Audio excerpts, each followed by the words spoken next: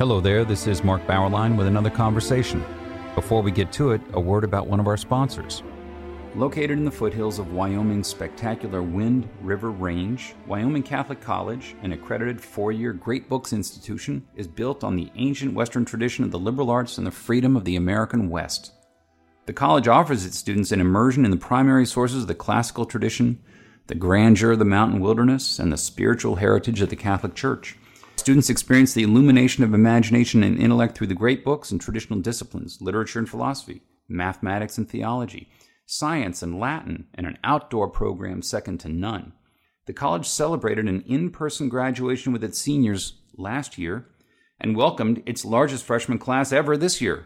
Learn more about the college's unique space in the world of American higher education at wyomingcatholic.edu.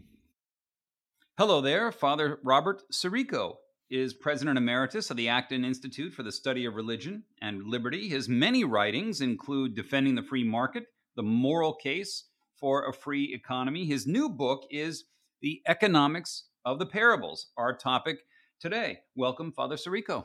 Good to be with you. Thanks for having me. I love the parables. Everyone loves the parables. Who doesn't love the parables, right? You find a few people every now and then. You'd be surprised. Oh, come on. Well, I mean, like, why did this guy not show up in a fancy garment to a wedding feast and then get thrown out and beaten up? I mean, that's the kind of question you very often get asked. I don't use that parable in this book, but I've been asked that and it's not an easy parable to preach on when you're preaching on it. They are deceptively simple, aren't they? They are. You have put your finger right on it. Very deceptively simple. First question, not about the parables, but let me ask, why do you take King James as your translation in this book? You raised the issue at the beginning. I do. Well, I mean, I have loved the King James. I was a literature major in my undergraduate years, so I've always loved Shakespearean, Elizabethan English. I also heard the cadence of the King James when I was a teenager, and I would go to church with my friends, particularly black churches, and hear preachers preaching this eloquent, fiery kind of homilies. I thought linguistically and rhetorically that the King James mode of speech has the drama and the, let's say, power, rhetorical power behind it to match the parables. So I thought of it as poetry, and it's amazing how many people in the course of, publicizing the book will go to read a passage and kind of stumble on it because we aren't used to that kind of language. It's like the difficulty of reading and hearing Shakespeare. Once you get into it, you love it. But until you get into it, it's a little difficult for some people. No, I mean, I'm an English guy, and I mean, I think the King James is one of the greatest works of English literature. Exactly. Apart from everything else, it's the greatest work ever written by committee, huh? There you go. Yes. So, I was glad to see King James. Oh, thank you. I'm not a Protestant, but when I do a little theology with my son, I homeschool him a little theology. I read the Psalms with him, for instance, and I read out of King James. Sure. Maybe that's wrong, but well, I mean the 23rd Psalm. How can you enjoy it in any other translation in English? Or the 90th Psalm as well, or I love the Suffering Servant from Isaiah 53. I heard those very early on. I mean, I'm a cradle Catholic, even though I've been around the theological block, but those still speak to me very very dearly. Yeah. What is the etymology of the word parable? So from Latin and then derived then even more fully from Greek. It's to put side by side. It's to make a comparison. And I think in the case of Jesus' parables, it's often good to remember, too, these are not fables. These are not fantastical stories that, require our imagination. These are common things and their commonality, I think, is part of what gives them their enduring quality, that anyone, even after 2,000 years, hearing and seeing these examples can relate to them. I mean, you and I may never have gone to buy a field and found a pearl of great price buried in the, I'm sorry, I'm confusing the two. There's the hidden treasure and the pearl of great price. But nonetheless, we can relate to that because we've all found good buys in a junk shop sometimes or something like that. So I think that the parables begin with the here and now in the most common and most familiar of environments, which is scarcity, which is the allocation of resources, conserving resources. And then they point us higher. They bring us from there. And in that in that way, it's kind of like the incarnation itself, the enfleshment of God in the human circumstance. No. Jesus says he speaks in parables, quote, because they seeing see not, and hearing they hear not, neither do they understand. Well, what does he mean here?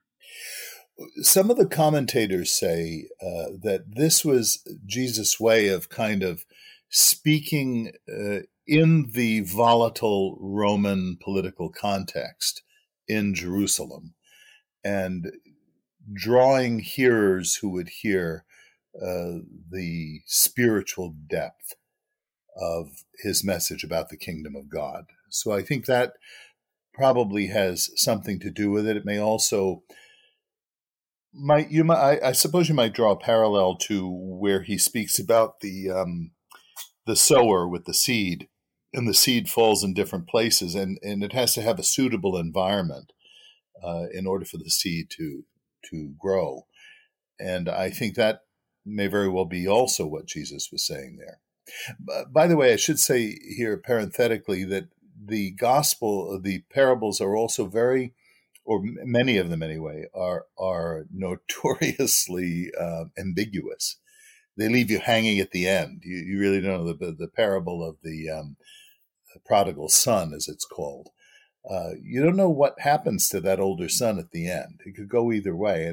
And I think because of that, it excites our imagination and can really be a very apt tool for our meditation, because what's really good in meditation is to envision things, not just to exegete the passage that's there, but to envision how it might have gone, how the story might have gone differently, or where do I fit into this group of people? And I think we can derive a lot of spiritual benefit from that. You focus on economics, the economics of the parables. What does that term mean in your discussion? Yes, well, what it doesn't mean is mathematics, abstractions, formulas. What it doesn't mean is political policies and political debates. What it does mean is, in the world of Jesus, in the ancient world, they didn't understand economics as we speak of it today. You could say economizing. It was in Aristotle, it's household management. But it took the 16th century and beyond to begin to systematize any kind of understanding of scientific economics, if you will. So it doesn't mean that.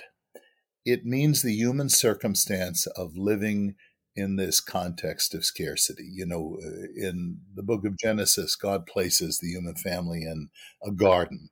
This is very interesting. We don't often think about it. We just kind of take it and go from there. But a garden is different than a jungle. A garden involves organization. It involves planning. It involves harvesting. It involves creating the right circumstances for growth. It requires work. And that context is the perennial human context. And so when I say economics, I'm trying to derive Jesus grappling with or using those human realities to teach us something that transcends those human realities and limitations. You mean in paradise we got to do any work? Well, Huh. if by, but yes, of course. I mean, what is the liturgy, right? The liturgy is the work of God. Um, in fact, the breviary is called the work of God. So yes, we will do work in that sense, but we in heaven, unlike on earth, we will have access to things that we won't have to buy because there won't be scarcity. Hmm. That's the instructive point of it.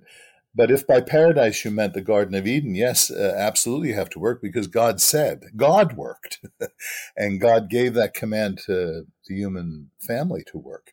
What happens after the fall is that work becomes toil, Right. and where there's exploitation and the rest of it, which is part of what the moral lessons of the parables and the scriptures more generally are about. You begin with the parable of the hidden treasure. What is that brief story and the lesson? Is And why do you start with that one? well, I thought it's a beautiful one. It's a short one. It gets us into it and has a lot in it. And just as I made the mistake right at the beginning, of confusing the hidden treasure with the pearl of great price, they're two very similar stories. Although the pearl of great price is, if I'm not mistaken, it's the shortest of the parables. What is it? One sentence, something like Hmm. that. Hmm. What I like about the hidden treasure is that it communicates to us something about valuation. Uh, a lot of people, when speaking about the market, go in different directions. Some people think that the way in which we understand the value of things in the market is the same way we understand virtue and morality, and that's not right. The market value of a thing is subjective.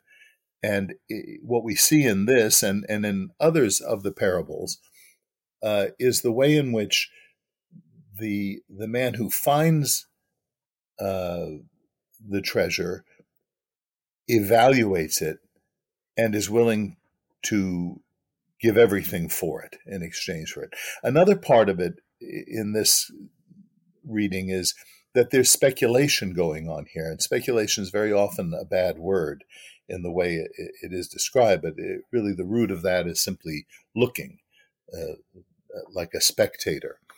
And he's examining what the circumstances are. There's also a moral challenge here that people could raise about, well, wouldn't this man have been a better person had he told the owner of the field that there was something of great value in the field? And I kind of handled that because, from an economic point of view, and in fact, in the scholastics, it says that you don't have that moral obligation. You might have that as an obligation of etiquette or an expectation of culture, but it's not a matter of morals or of justice, because the person who is doing the selling has to know what he's selling. That's part of his responsibility. I mean, if everybody knew everything and had all the same opinions, there would be no buying and selling, right? We exchange things precisely because we value things differently. And so I thought that there was a lot packed in that one little parable, and then it's, I don't know what I want to call it. It's twin, but it's kin anyway. The pearl of great price is interesting to me. Right. That was my next question. Well, think about this. Jesus holding this example up, the pearl of great price for the kingdom of God. Again, I go back and want to emphasize over and over again that Jesus isn't teaching economics in these parables. There's an economic backdrop, there's an economic presupposition, so to speak. But he's not there telling us, so the law of supply and demand is the 11th commandment. That's not what's going on in this. But that Jesus uses a pearl as the metaphor for the kingdom of God, I think says something. Well, I mean, just think about it. A pearl is a luxury item. It has no real utility other than its aesthetic value. And pearls, especially in the ancient world, couldn't be made. Today we can make artificial pearls or manufactured pearls. These just came from nature, and you had to search them out. And you also had to have a certain knowledge of the quality in order for this man to do what he does, which is to surrender everything. Personally, I find this, I've always found this line in the gospel here that says that he sold all that he had because he had found this. With great joy, he buys this. And that's always touched me very deeply in terms of my relationship with Christ. Am I willing to surrender? It's the Christian challenge. We have to relinquish everything. So much so that even things that are naturally and legitimately loved come in comparison to seem to be hate when it comes to the kingdom of God. Let's pause for a moment to ask if you were looking for a Catholic university where the greatest works of Western and Catholic tradition are the foundation for learning, all in an environment that is faithful to the magisterium. That's the University of Dallas in Irving, Texas.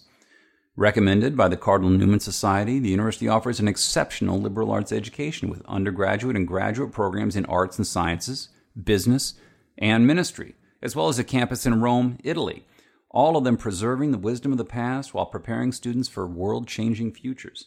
Academically excellent, always faithful. Apply today at udallas.edu. Let me step out for a moment, say something about the book. You include in here some lovely images that exemplify things. Things like prints derived from John Everett Millais. Yes. Works. Was that your decision to put those in? Did you choose those? Yes, I did. When I suggested it to the publisher, to Regnery, they said yes, but it can't be color because of the cost in producing it. And I remembered, so many of these beautiful woodworks, most of them are prints, that I thought, well, let's look and get them together. Now, they're not all one artist. They're a variety of different artists. And I think that enhances it too, but they are really quite lovely and evocative, I think. They are. I think, well, look, this is... We've got the parable, a little story. Let's give it a little visual image of the same thing. It's all about making the message clear. Yes. All right, next, a longer parable, that of the sower. What do we have here? What is the lesson of your term receptivity that we take? Yes, I was alluding to that a few moments ago. When I've preached on this parable, we think of this broadcast sowing. They call it broadcast because you just throw it. You throw the seed and it lands in a variety of different environments. And we very often think of that as the literal environment. So some is good, rich soil, it can grow. Others is shallow, it grows for a little bit and dies. Others is wasted completely. And we think of that as the terrain, the physical terrain of the world, of preaching of the gospel, because Jesus says this is really the lesson of the gospel, the meaning of the gospel, of the parable. But I think it also speaks to various places in our own hearts and at various points in our own lives when we are more receptive to one or another part of the gospel than at other points in our lives or in our own hearts. Of course, the economic backdrop is knowing your market, if you will. Understanding that things have to be appropriate to the receptor, that how we go. And this is, commerce again gives us a great idea and a great image of how that can play itself out. Next, we have the even longer parable of the laborers in the vineyard. And this one's always bothered me. It's just not fair. It just doesn't seem right here. How am I getting that wrong? There are two or three of these parables that that always come up, especially when you're addressing economic questions. And of course, just to remind everybody what it is the man owns a field. He has to get the harvest in. He sees immediately early on that he doesn't have enough workers to bring in the harvest. And isn't this just ripped from the pages of the newspapers today? This poverty of workers. And that's what he's confronted with. And he sees the dilemma immediately. And so he goes at different times of the day and hires these other people. And at the beginning, he sets the standard. I'm going to pay you the usual daily wage. So what this is saying is this is the expectation for a whole day's work. You get this amount of money. And everyone at the various stages of engagement, of hiring, are content with the deal. The actual offer becomes vaguer later in the more vague later in the parable, because the later workers, he just says, I'll pay you what is fair. And so they all go to work, and then the end of the day, we have this reversal of fortune. By the way, the reversal of fortune occurs in a number of these parables, like the rich man and Lazarus. That's a real reversal of fortune. And then, of course, those who worked last get paid first. They get the usual daily wage, and those who worked first anticipate they will get more because they worked more. It's instructive here to, first of all, understand that no injustice has been done to anyone. Right. The agreement, justice, treatment in accord with desert, according to Aristotle, right? No injustice has been done. The other thing is it teaches us again about the subjective value of the market, that economic evaluation is not objective evaluation. And that the owner's, if you want to blame him for anything, you have to blame him for generosity, not for cheating anybody out of anything. Right. And he quite explicitly says at the end, are you, how does the King James Bible put it? Now I've even forgotten it. So it's a very unusual phrasing for the modern ear. But, is your eye evil because I am good? Because I've been generous? Has something turned around in you? It's a matter of the perspective on the part of the individual workers. And I just thought that what they're not seeing is the most obvious thing, and it's the generosity of this benefactor. Yeah. And I'll read that to my son, and I'll say, now listen, the guys who worked all day for that wage, they should feel better. I put in a full day's work. I did a real job. I didn't come in the last hour and say, "Hey, I get a good deal." Yeah. I don't know if that flies or not, but well, I think they would have felt that way had these other guys not come. They would have said, "Okay, I did my day's labor," and as we all do, at the end of the day, when we've done a good job, we feel satisfied with that. But then these other guys come, and then somebody's generous toward them, and it's the whole lesson on envy. Right. How envy in an economy destroys people, in society in general destroys people, and we make ourselves miserable. It does, because of our envy. Yeah. You speak in that one of the conclusion. Really, what we take from this is ultimately, quote, you put it, God's gratuity. Right. What do you mean by that? Well, let me give you another example of it. The good thief on the cross. Here is this man last second, and it's God's gratuity. And I see in church sometimes you experience people who have been very faithful parishioners for many, many years. They've sat in the same pews all of those years, and some new people come in. Maybe they don't look quite like them, or dress like them, or speak like them, or whatever it happens to be. And they're resentful somehow. What does that say about our own formation? It's a sad reality. So the good thief who steals heaven is a model for God's gratuity. Yeah. Another one that is a little bit tough for me, I guess in the past, is the parable of the talents. A bit too That's hard. the other one that comes up all the time. The servant who does nothing with the money, bam! Yeah, he really gets hit heavy. he gets it. What do we make of this?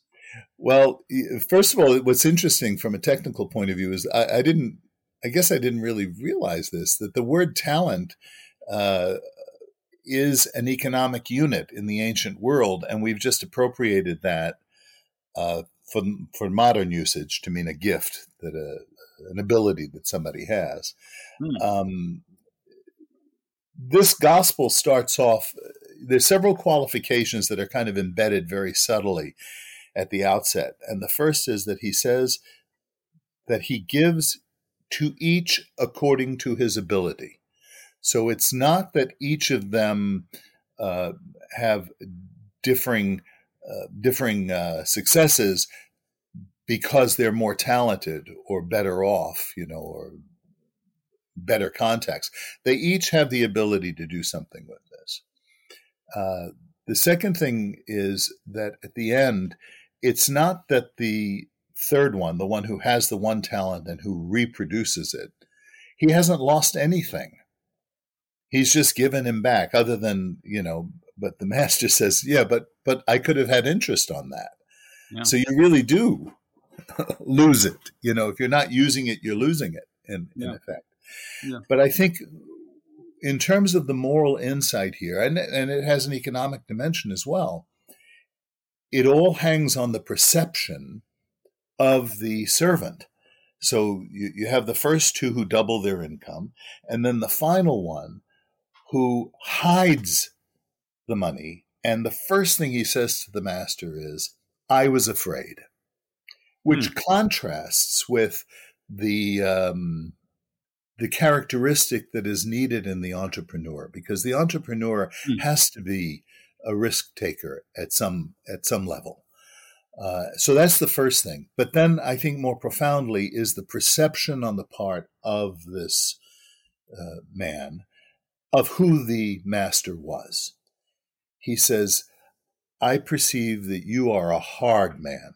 Now here he entrusts these three servants with his wealth and gives them the opportunity to be productive. And he's being called a hard man. And why is he a hard man? And this, I think, is the assumption really of central planners. It certainly was the assumption of Marx and Engels.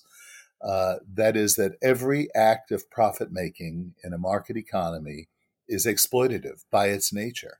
And he says to the master, you reap where you have not sown, and you gather where you have not scattered. You're exploiting us. This is the man who's invested his money, who's given freely, who's risked his own money with these men, made them collaborators with him. And he's being accused of the very opposite. So it shows a deep misperception on the part of the servant toward the master. And I think that's why he gets walloped. Yep. And of course, remember, it's a story. So it's to teach us this lesson of trust in God and the willingness to make a risk. By the way, this is another one of these things. I think it would be interesting to meditate on this gospel and imagine that the master came home and found that none of them made any money because of some natural disaster or some market, failure.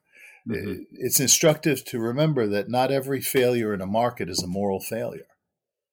Sometimes people fail in markets for reasons that have nothing to do with their goodness, their personal virtue. No. Let me jump to the Good Samaritan. I want to touch on that one as we wrap it up. To you, it raises the issue that we all face, precisely the limits of our resources, right? Yeah, it does, but it goes beyond that. I mean, obviously, we have our resources that are limited, but it's very often used. The Good Samaritan is very often used as the model for justifying the welfare state. To say that in Jesus giving this example, we should construct an apparatus, to take care of the poor, which I'm not against. I'm not even against the government providing that at a certain level. What I want to challenge is the notion that, first of all, the government should be the first means of providing for people's needs, and more importantly, to question the notion that simply by paying our taxes and having them go to support the poor, that we've somehow fulfilled our moral responsibility. It seems to me that everything about this story is personal engagement. The Samaritan goes and sees the man, pays attention to the man, unlike the two religious leaders who walk by him. He takes his own medicinal supplies that he has, oil and wine, and begins to disinfect the wound. Then he hoists the man, that very word, hoists the man up onto his beast. It's his own animal that he puts him on and brings him back to the inn, and there gives the innkeeper the money to sustain him until he can come back, and then obligates himself in case the innkeeper has to supply something else that he hadn't anticipated. He obligates himself to that. Everything about that story is personal. And it seems to me that if we're going to talk about the care of the poor, it involves this noticing. Pope Francis says that in, I think it was Fratelli Tutti, or one of the encyclicals, where he speaks about one of the great sins today with regard to the poor isn't that we do bad things to the poor, but we don't notice them. We just ignore them. They're not, and we see that also, by the way, in the rich man and Lazarus. So it seems to me that everything about this is the necessity, the moral necessity of personal engagement with the poor, because that's where we encounter Christ. The book is The Economics of the Parables. Father Robert Sirico, thank you for joining us. Great to be with you. Thanks for having me. And thank you for listening to our conversation, which has been supported by Wyoming Catholic College, which combines great books, the Catholic tradition, and the great outdoors of the American West into an extraordinary education. Go to wyomingcatholic.edu or contact the admissions office at 877-332-2930.